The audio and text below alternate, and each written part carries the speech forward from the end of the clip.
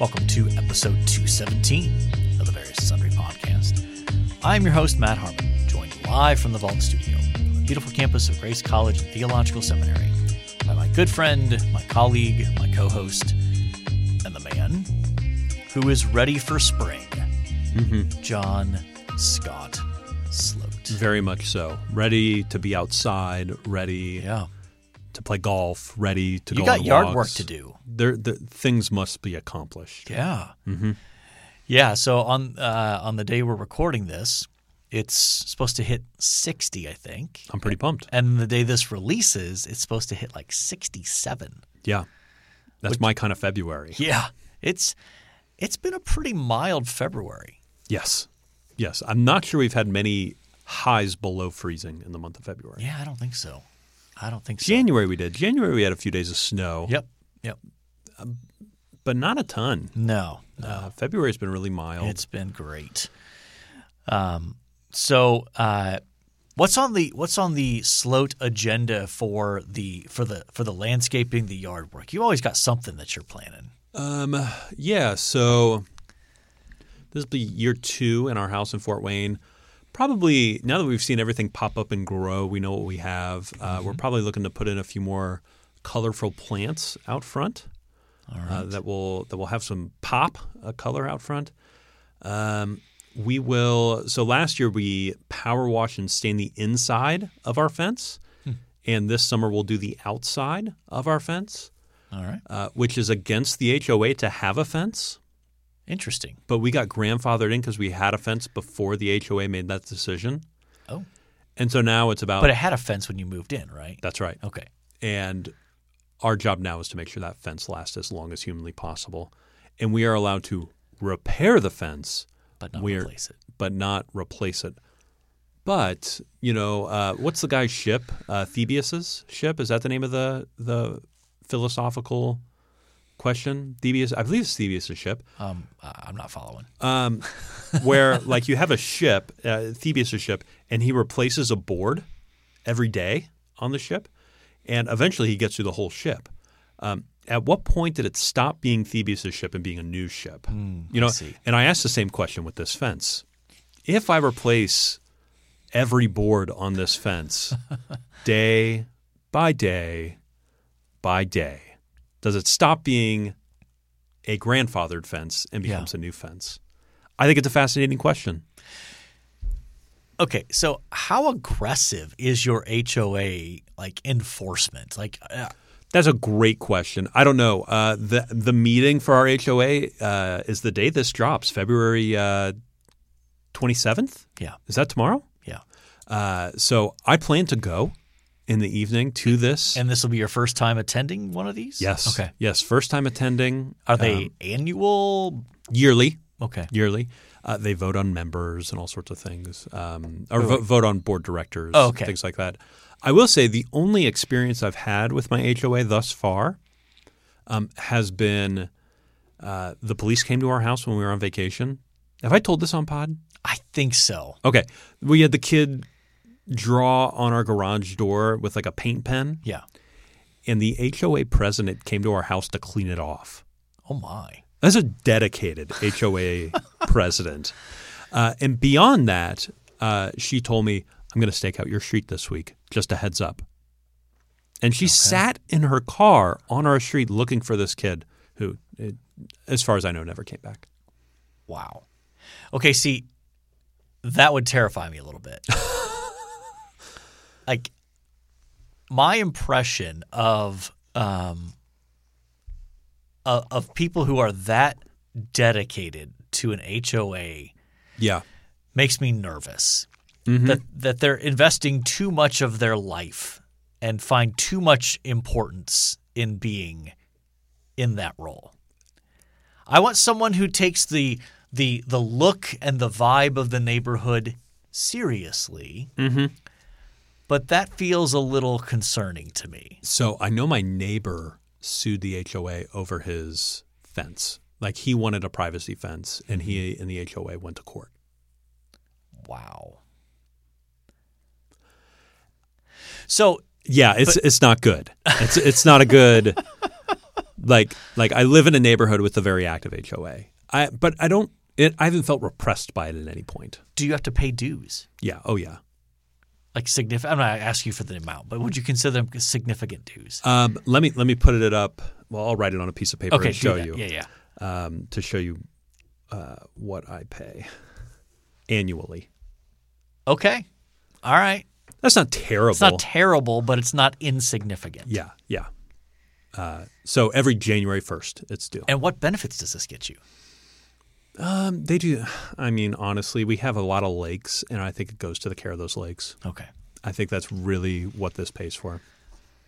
Isn't there, and maybe that's covered under something else, but when you come into your development, there's like a pool or like a pavilion. There's like a pavilion, isn't there, or something? Isn't it like a community that's not center? ours. That's not ours. Okay. So that is actually a realty office. So realtors have offices there. Oh, interesting. And then they use it as like a venue space. So like every now and then I'll almost kill somebody crossing the street for like a bridal shower or something like that. Yeah. All right. Well, if you would like to contact the show and find out more about John's HOA, you can find us on Twitter at VNSPod. You can email the show, varioussunderpodcast@gmail.com. You can find us on Facebook and on YouTube, and we would love for you to leave a 5-star rating and a review. I got 2 more things that I've run into my HOA with that are just coming to mind now. Okay. Yes, we might need to do a whole episode on HOA. But I wanted to get a new roof for our house. You know, the house is 25 years old. It needs a new roof. Yep. And so we had a guy out, quoted us, did all these things, decided to go with him, put it in. And then I get like the HOA newsletter, and it says, any architectural changes have to go through the HOA. And I'm like, new roof. Is that an architectural change? Do I have to? And so I shot him an email. They said yes. Oh, my. And so I submitted the paperwork by email. And I got an email like a month later like, well, people normally mail this in. So we don't know what to do with an emailed copy of this form. Print it? And file it away? And they're like, we'll accept it this time. And I went, okay, that's fine. And I thought that was just them saying, good to go. You know, they've accepted my paperwork. I thought that email was the answer. So the guys came in, did my roof in a day, did my whole house in a day. Yeah. And I get an email 3 weeks after the fact that says, hey, by the way, your roof's been approved. Well, that's a relief. So that's one story. The other story and how I learned that my fence was not HOA approved is I met our neighbors behind us. Yeah. And he had served on the HOA board for a number of years. And he goes, yeah, the HOA board determined they don't like fences because we want the open feel. We want a very open feel behind everything. And I'm like, maybe you do. I don't necessarily want an open feel. Yeah. And I mentioned that, oh, yeah, well, you know, we'll think about that. He goes, well, maybe you don't want the fence. Maybe you just want to get rid of the fence. Maybe you just want to tear it down. I went, I don't think so. We want the fence. Yeah. Like our backyard is landscaped for a fence. It's a little weird to describe, but yeah. Yeah, HOA board member really got excited about me tearing down my fence. And I had to ruin his day and tell him, I'm not tearing down that fence. No. Yeah, goodness. That would terrify me. Do you have an HOA in your neighborhood? A very, very loose one. Okay. So basically like if you don't mow your grass and it's above knee high, they're going to come after you. Yeah. But if you do the normal, it was way more active when we first moved in. Like we first moved in, and this was before Menards. Okay. Moved into the area where they are now, which is right, essentially next to / behind kind of. You maybe couldn't hit it with a rock, but maybe a golf ball from your yard. For sure. And there were people in our neighborhood who were adamant against trying to keep Menards out of the spot that it's in now because it's too close to the development. Interesting. And the reality was like it was the people that were most annoyed by it were the people on the outside of the circle. Yeah. So that they were like, well, there's going to be lights from Menards and like that shine into our like.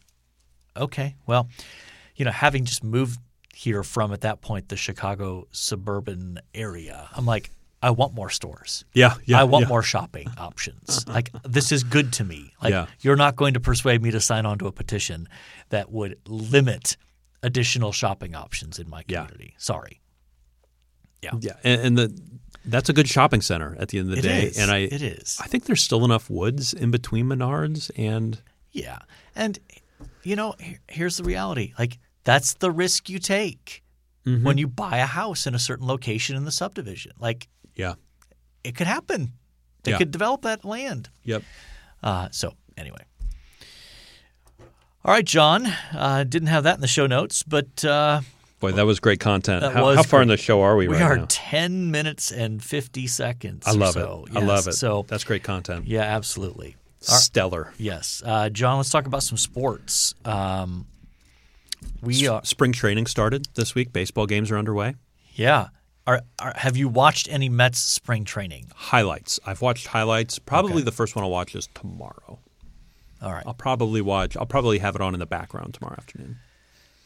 Baseball and golf are terrific background noise. 100%. Particularly spring training background noise is fantastic. Yeah. It's really probably not much different than listening to a podcast. No. While you're cranking through email or things like that. So, but really basketball kind of takes true center stage now. Yeah. The Super Bowl is gone and done with, and so the football season's over. Basketball season is now front and center.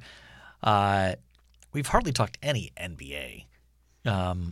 We've dipped in on the Knicks a few times. A little bit. Yeah, so I was looking at the standings. Yeah. And as of this day, we're recording on Monday, February 26th. Here are the top four in each conference.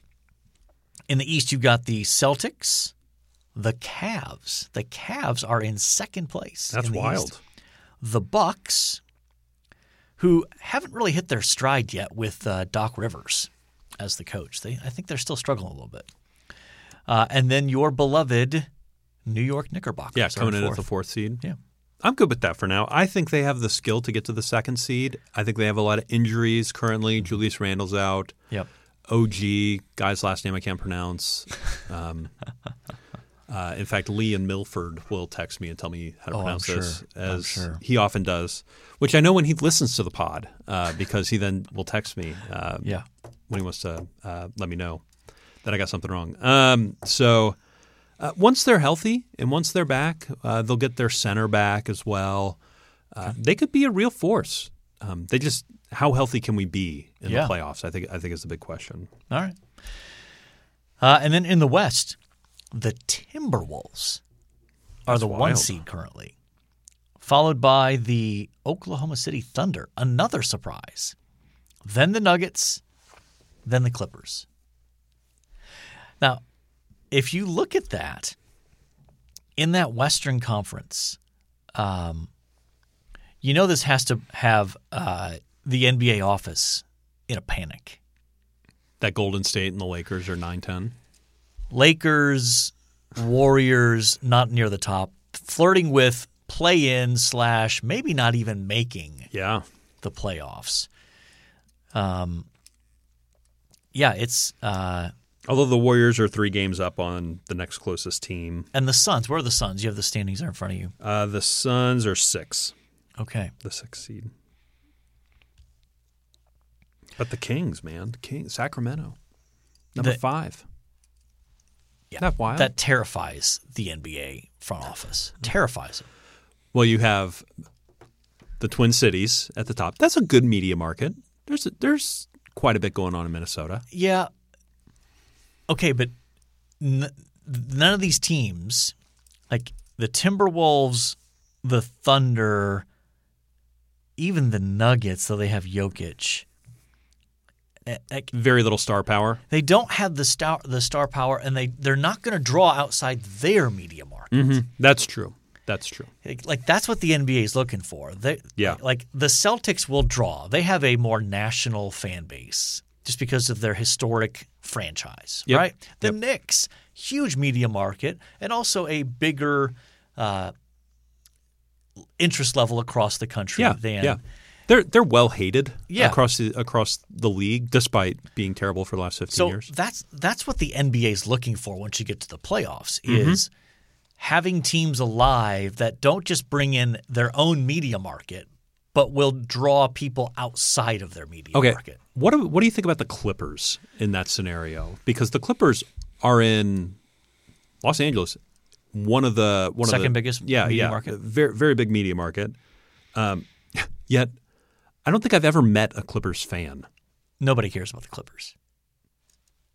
So they're irrelevant in. I think so. Interesting. Don't you? Yeah, that's the way I lean. Although I don't know why. I mean, they have second fiddle. They have Kawhi. They have Paul George. Who else is on that team? I don't even know. Those are the two. I have no idea. But I just don't. Do you feel that way about Brooklyn? Do you feel like Brooklyn's a second fiddle team? Yeah. Okay. Even though they've been better in the last 10 years than the Knicks? Yeah. Yeah. I mean, part of that's just the weird – that's a recent transition, right? I mean, it used to be the New Jersey Nets. Yeah, but they might have been closer to Madison Square Garden when they were in Jersey than when they were in Yeah. So Brooklyn. The move to Brooklyn was I think an intentional effort to more explicitly identify themselves with the New York City media market. Whether that's worked or not, I don't know. I mean, they had their little stint where they tried to buy themselves a championship with Durant, Kyrie Irving, James Harden. Well, they tried to do that before with was it Joe Jackson? Who is the? I don't remember. No, Joe Johnson. It was Joe Johnson. Yeah, but he wasn't even at his peak. He was not on the same level as right. But they put him on there with Darren. Is it Darren Williams? Yeah, I think so. They put the two of them together. Yeah, and they went virtually nowhere. Yeah. There's only one basketball out there.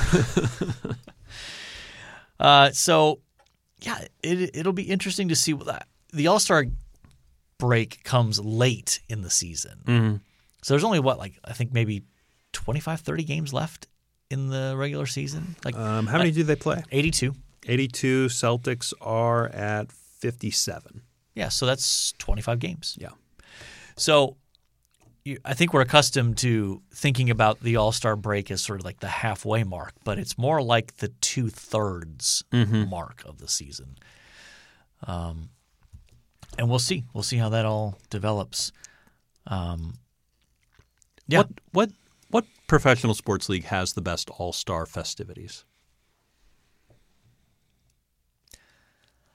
I don't know. I'm not really attracted to any of them anymore. Yeah. I mean, I think maybe the home run derby part of the So I will say this: MLB. We talk about baseball's All-Star break on this podcast, and we talk about the NBA All-Star game and festivities on this podcast. We do not talk about the Pro Bowl. No, no, like that's bottom shelf. I think we can agree on. Yes. I guess I don't know a lot about the NHL if we're still counting that. I would count that as a major sport. That's a major sport. Yeah, I don't know much about it either. I mean, I know they've tried to completely revamp the Pro Bowl with let's play flag football and let's have all these competitions that players, They used to do an Eli Manning, Peyton Manning draft of players as well. Yeah. I don't know how that went. NBA did that with LeBron and but then they moved Giannis. away from it. Yeah, they moved away from it this year. I don't know. Let's talk a little college basketball. We're not too far away from March Madness. When this episode drops, it'll be 3 weeks away from the initial play-in game. Okay. Of the NCAA tournament. In Dayton, right? They play those in Dayton. The first four in Dayton there. I mean, it seems like the teams that are probably headed towards one seeds, you've got UConn, you've got Houston, you've got Purdue, and then it seems like maybe there's another, grouping of teams that could float out of it. But I just don't know if there's a dominant team this year. Yeah. So it could be wide open again. And we will once again have our March Madness bracket competition. Yeah, I'm going to put that on my to-do list. And the winner will receive a signed copy of one of my books. So that's something to look forward to. And also on the college basketball front, we should mention our own Grace College men's basketball team won the regular season Crossroads League title. And in pretty dominant fashion. Yeah. And we'll start conference tournament play this week. I think even if they lose in the conference tournament, they will still probably be the number 1 overall seed. But we'll see. Do you know who went and watched Grace men's basketball and asked me to join him last week in Fort Wayne at St. Francis University? But I was out of town. Do you know what listener? What listener? Would that be Chase? No. Okay. No. Danny in Ohio. What was he doing in? He made the drive for the game. Wow. And so he's been tweeting about Grace basketball a little bit. Okay. And he'll love the shout out. He was texting me while watching this game like, dude, Elijah is unreal. Is a beast. And he's been tweeting about it a little bit. And podcast came up on Twitter this week for me, by the way. Really? Yeah, I think so. Dean and Sarah. Yes, that's right. Dean and Sarah, pastor of, I believe it's City Connect Church in Tallahassee, Florida. Mm-hmm. He was on campus speaking. He's good friends with our vice president of advancement. Vice president of advancement had some meetings, so I actually took him to the airport. And we just had a great time talking and hanging out. And we actually gave him a copy of your Galatians commentary when he was here. Did you know that? You told me that. Yes, we did. And he actually tweeted a quote from your Galatians commentary. Yeah. And I retweeted it and said, we'd love to have you on campus. And Danny in Ohio jumps in and goes, I would love to hear the three of you have a conversation. And we can probably make that happen next time he comes. I think that's a very real – and I think it'd be a lot of fun too. Yeah. A lot of fun. Anyway, the pod got mentioned. We'll have our people work with his people. Yeah. Yeah. Meaning we'll have Nathan text him. Yeah, exactly. All right, John, we got to get started on our main topic here. You ready? Yeah. Well, yeah. All right, we're continuing our series on some Christ hymns. These are texts, particularly in Paul's writings, that are often called hymns by scholars that focus on who Christ is and what he's done, and whether or not they were actually sung by early Christians, who knows? Mm-hmm. But there's also debate as to whether did Paul write these or did he – were these pre-existing? Pre-existing. Yeah. Either way, by including them in his letter, Paul is clearly endorsing what's in them. So I never really understood the fascination with trying to argue vocally over did Paul write this, did he not? And okay, well, even if he didn't. He's endorsing it clearly. He's clearly endorsing the theology. So what? It is interesting to be like, oh, all right, well, if it wasn't Paul, then who? Yeah. Yeah, but I think some scholars some critical scholars do that as a way of trying to drive a wedge between, what the hymn says and what Paul says elsewhere kind of thing. Like, that's dumb. Don't do that. That's my official scholarly position. Yeah. That's dumb. Don't do that. Yeah. I take that position with a lot of college students, So, we're in Colossians today, Colossians 1. We did Philippians 2 last week, so if you missed that, you can check that out, episode 216. John, why don't you read for us Colossians 1:15 through 20? Would love to. So Colossians 1:15 to 20. He is the image of the invisible God, the firstborn of all creation. For by him all things were created in heaven and on earth, visible and invisible, whether thrones or dominions or rulers or authorities, all things were created through him and for him. And he is before all things, and in him all things hold together. And he is the head of the body, the church. He is the beginning, the firstborn from the dead, that in everything he might be preeminent. For in him all the fullness of God was pleased to dwell, and through him to reconcile to himself all things, whether on earth or in heaven, making peace by the blood of his cross. All right. Amen. So, let's talk a little bit about. So can I just start us off with something? Yeah, absolutely. My little brother in high school was in love with this secular band called Thrice. Have you ever heard of Thrice? I don't think so. It's a little bit of a screamo band. Okay. And he would tell me, but John, this is before he was not a Christian, but John, they have Christian themes. And one of their songs is called The Image of the Invisible, where they basically screamo that line over and over and over again from this verse. Interesting. Yes. I'll send it to you later. Okay. Yeah. Did not have that on the podcast bingo card there. I'm really throwing us off today. The band Thrice. We're really going to get. That's fine. It's okay. It's our podcast, John. We can go as long as we want. Do what we want. As long as we follow the number one rule of the podcast. Let's not get fired. Don't get fired. Yeah. Yes. All right. So, so Colossians. It's a fascinating letter because Paul is addressing some kind of false teaching. Yeah. But there's actually, unlike a lot of the other Pauline letters, where there's pretty widespread agreement as to the nature of the false teaching that Paul's addressing. Here, it's not the case.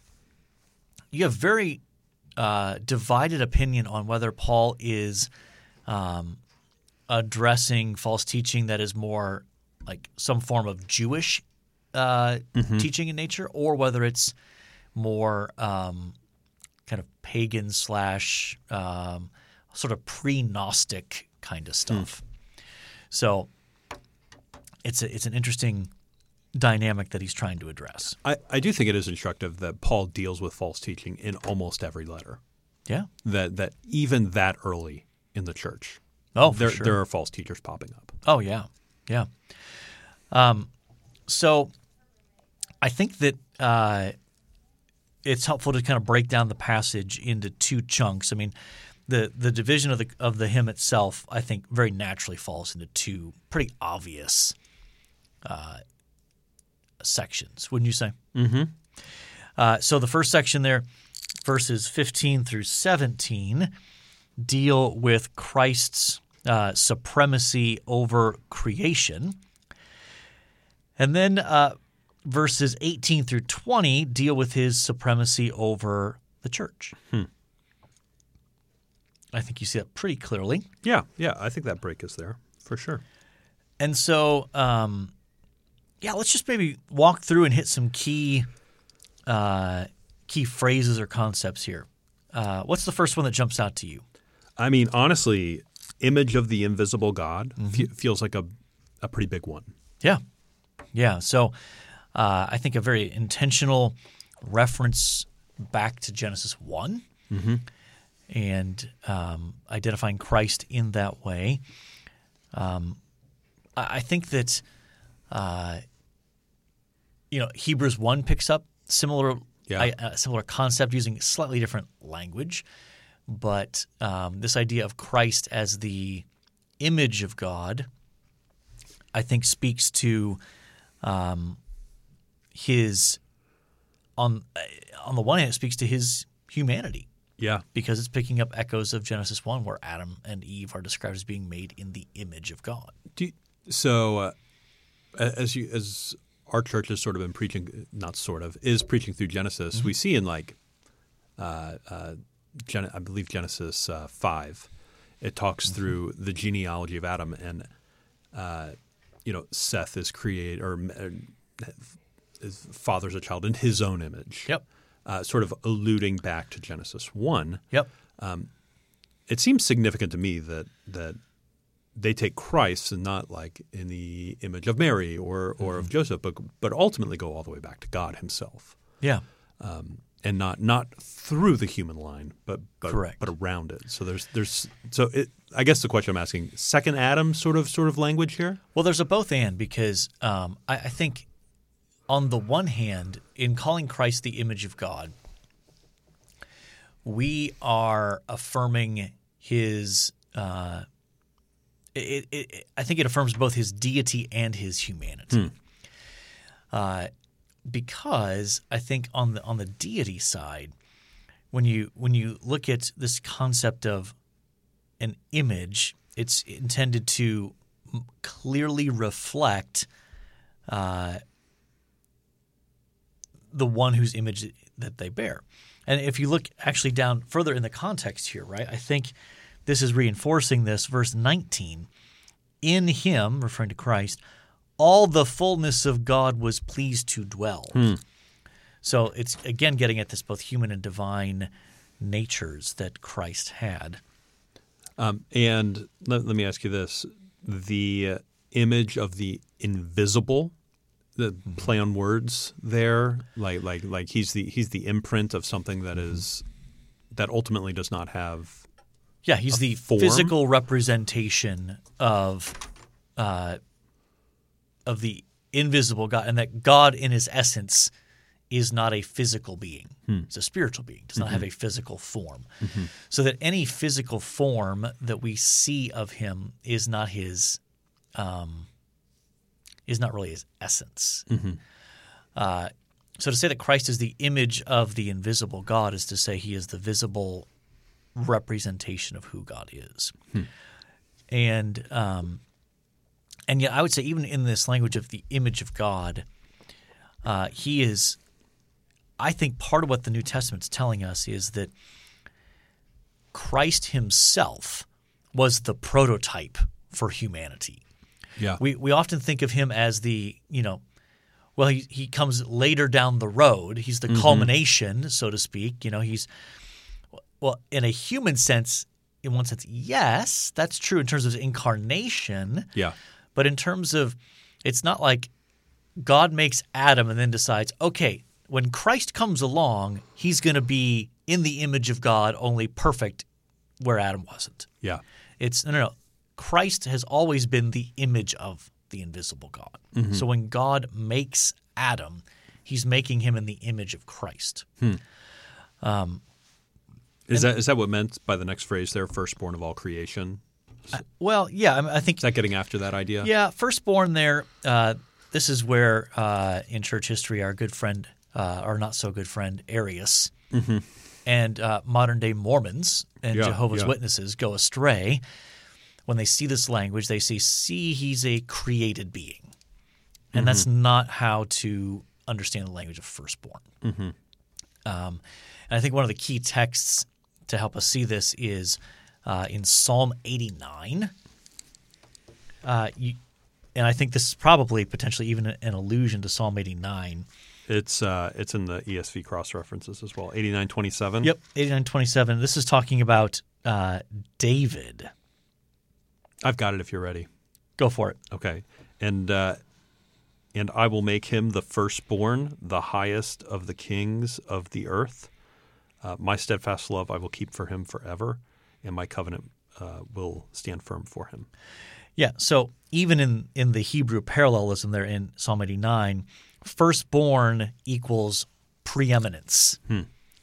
It doesn't have the connotations of birth so much as it has connotations of preeminence. And I think that's clearly what the context here points to, that he's not that Christ was not the first from among creation, as if he was the first thing made, but rather that he is preeminent over creation. And that's the sense there, which I think also picks up some allusions and echoes of Proverbs 8 in talking about where it talks about wisdom as the master craftsman who is with God at creation. So I think that firstborn language has to be understood canonically and biblically theologically in that sense.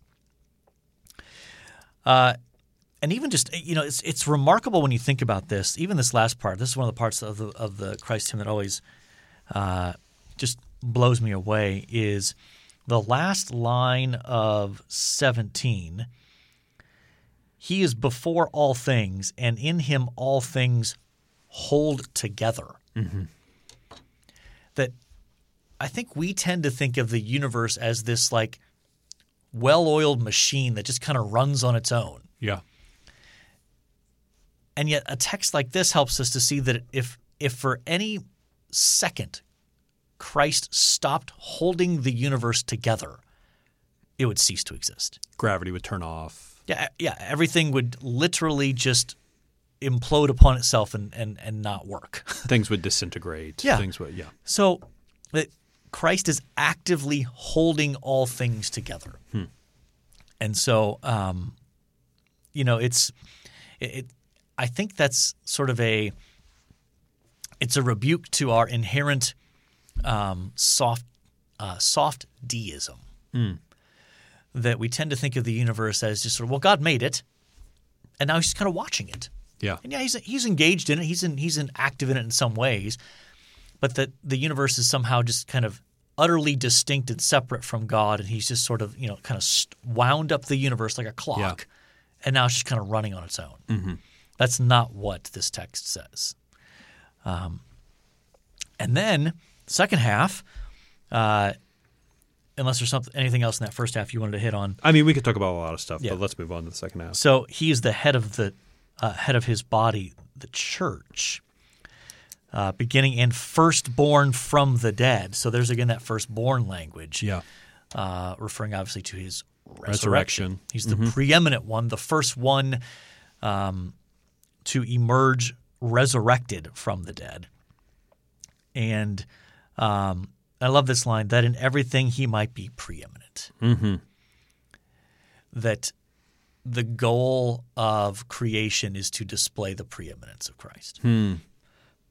Which, just in terms of application, that kind of tells us what we should be about.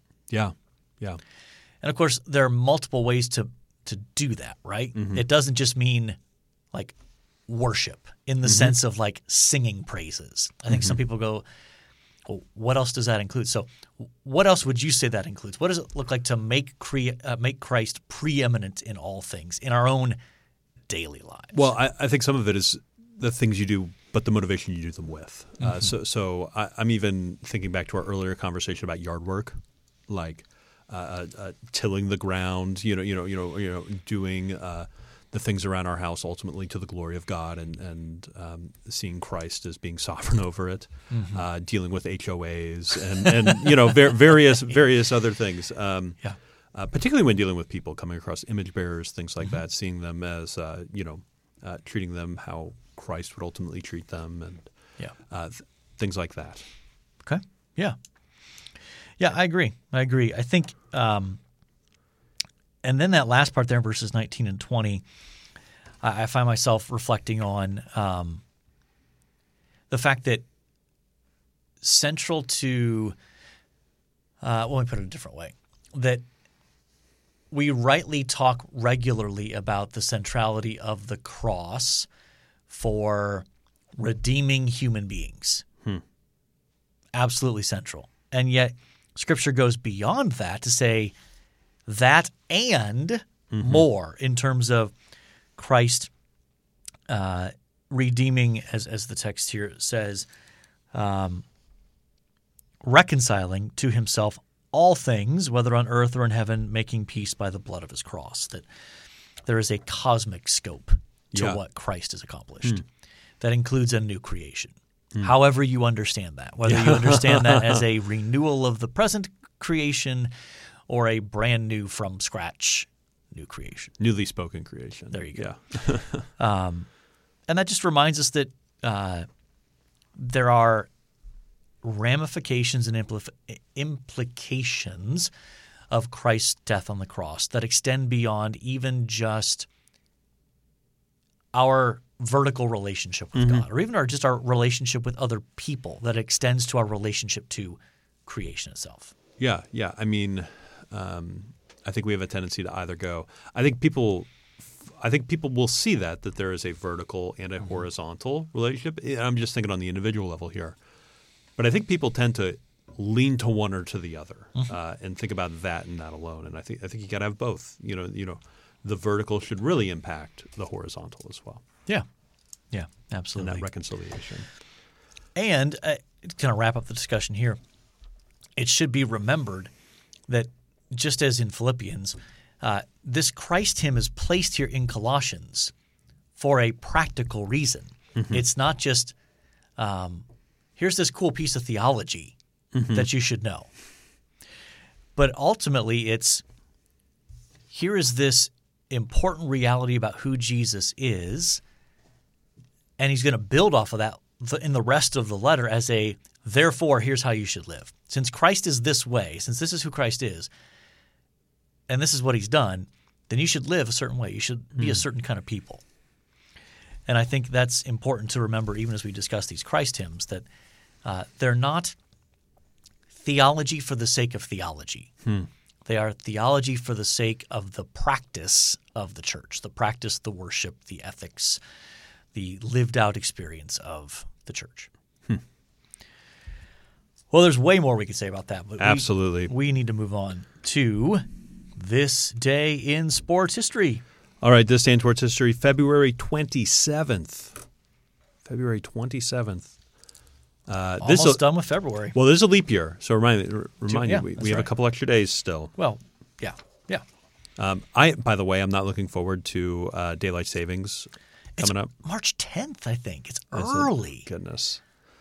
That's tough. That's a tough couple nights of sleeping. Oh, yeah. That hits the body hard. It does. For whatever reason, throwing you off an hour is just... In some ways, it's almost more difficult than like when I've traveled overseas. Like I find it sometimes easier to adjust to like a 6 or 8 hour time difference overseas than I do like the 1 hour bump. Because like the 6 or 8 hour one, you sort of, you gear up for it. You gear up for it. Yeah. And you just kind of grit your teeth and get through that first and day. And you're doing a lot. And then you get to the first full night of rest, and by the second day, you're like, all right, I'm basically adjusted. Yeah. So anyway 1959, Boston Celtics, Bob Cousy sets NBA record with 28 assists. Boston Celtics score 173 points against their rivals, the Minneapolis Lakers. Do you know who holds the current NBA record for most assists in a game? They broke this record. How recently? Give me a time frame. Oh, this would have been 80s, 90s. Played for the Magic. Ooh, the Magic. Yeah. I was thinking Celtics. Nope. I don't know. It's actually an Indiana guy. A guy from Indiana. Didn't play for Indiana, but okay. Scott Skiles. Remember that name? No. Okay. No. 30 assists in a game. I was thinking Danny Ainge for whatever reason, but he's a Mormon. Well, I don't think that would keep him out of that category, would That's it? True. Are the Mormons not allowed to assist people? I don't know, but I would think they're still probably allowed to. I'm sure he's very wealthy. 1987, American Mike Conley sets world indoor triple jump record, 17.76 meters in New York. Yeah. So what does that equate to? That's like 50, a little over 50 feet, 53 feet, something like that. I don't know. The conversion really. It's the metric system, man. I know it's like a little bit longer than a yard, so let's call it 20 yards.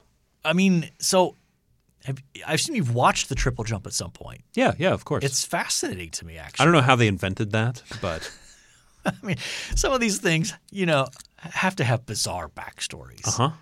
Like the biathlon in Winter Olympics.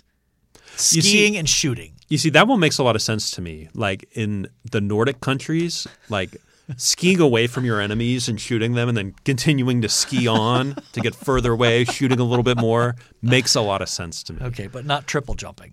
No, I just don't know when in life you're going to use the triple jump. I don't know either. I think his son, Mike Conley Jr., is more well-known than Mike Conley Sr.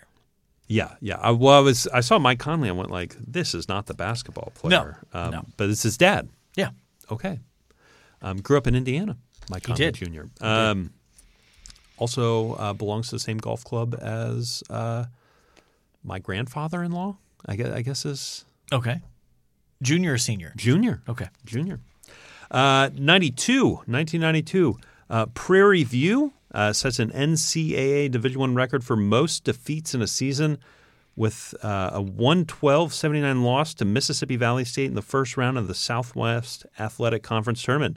Prairie View's 0-28 mark breaks the record of 27 losses shared by 4 teams. That's brutal. Yeah, that's tough.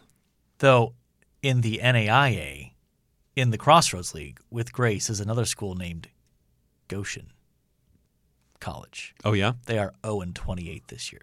They finished the season 0-28. Really? Every single game. I didn't realize that. They lost every single game. It's tough. It's a real tough division. Well, the Crossroads League is, but I mean, you schedule what, 12, 13 games out of conference? Yeah. Wow. I didn't realize they lost that badly. Yeah, ouch. Oh, my goodness. I need to go look at the standings. They didn't make the tournament, that's for sure. No. 1998. All right. We're in my lifetime here. I guess the last one was 92 was in my lifetime. But 98. Indiana's 124-59 victory over Portland marks the first time in NBA's 51-year history that one team scores more than twice as many points as the other. They doubled them up. That's hard to do at the NBA level. Well, and it happened at Portland in 98. Not a great franchise, the Trailblazers. Early 90s, they were good when they had Drexler and Terry Porter and some other guys. They made the finals. Did they? Against the Bulls. Yep. Interesting. Well, did they take Sam Bowie? Was it the Trailblazers that took Sam Bowie over Michael Jordan? Yes. Do I have the right? Yeah. Okay. And then repeated the same thing by picking Greg Oden over. I forget who they picked Oden over, but of course both bigs ended up hardly playing in the NBA because of their injuries. Oh boy. To Portland. 2006. Effa Manley, interesting name, is the first woman elected to the Baseball Hall of Fame. The former Newark Eagles co-owner is among 17 people from the Negro Leagues and pre-Negro Leagues chosen by a special committee. Okay. I was not aware there were any women in the MLB or the Baseball Hall of Fame. I mean, I imagine they're in as owners. I would think so. Of baseball teams. I would think so. 2010, Stephen Holcomb drives USA 1 to the Olympic gold medal in the 4-man bobsledding, ending a 62-year drought for the Americans in the event. Holcomb's 4-run time was 3 minutes, 24 seconds and some change with Justin Olsen, my bad, Steve Mesler, and Kurt Tomasevich? Yeah, Sevich, I would think. Pushing for him. Bobsled. Yeah, bobsled. All right, did you ever see the movie Cool Runnings? I actually have not. I've heard about it. Really? I don't think I've ever seen it, no. You need to go watch Cool Runnings. And I hope our vast community of listeners will get on you about that. Probably. So who do you like out of this? You know what? We don't have a lot of losers. So maybe Prairie View? Okay. That might be the most interesting one to me. I'm open to pushback on that. We can go Prairie View. Okay. One thing you liked? So this last week, I spent the week in Indianapolis and happened to be around a lot of our alum that I had when I was in RD and got to touch base with them. And just a pleasure to see people in their late 20s walking with the Lord. That was just good. Yeah. See a lot of former students walking with the Lord, talking about their church. Yeah. Yeah, and you grabbed lunch with my son, John. Well, yeah, John was one of them. Yeah. He enjoyed it. Yeah. Well, I paid for it. I imagine he enjoyed it. Yeah. Indeed. So my one thing I liked, which you knew was coming. Yes. Well, I think we talked about it right after we recorded the pod last week. Yeah. So my son Jake got engaged this weekend. Hoorah. To the lovely Autumn Anderson. Nice. Yeah. Dropping last names. So we are well, it's not going to be Anderson for very long. So she's not keeping her last name. Interesting. No. Okay. So thrilled, just had a great day with that.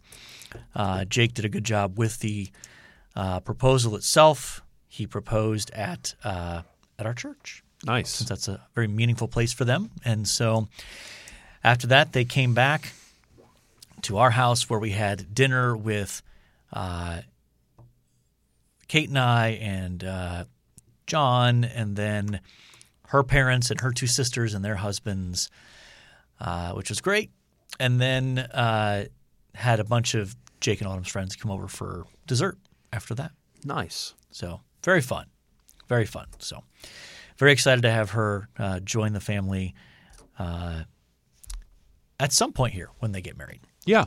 I probably can't share much more at this point, but we'll talk off pod. Yeah, for sure. But very excited. Very excited. So that's my one thing I liked. All right, John. We have talked homeowners associations. Mm-hmm. Did not have that one on the rundown. We have talked some basketball. We have talked the Christ hymn in Colossians 1. We have talked about Prairie View not winning a game. And that's not a church. It could also be a church. We talked about that's a college that has a basketball team. Maybe doesn't have a basketball team anymore after the season they have. It's a great question.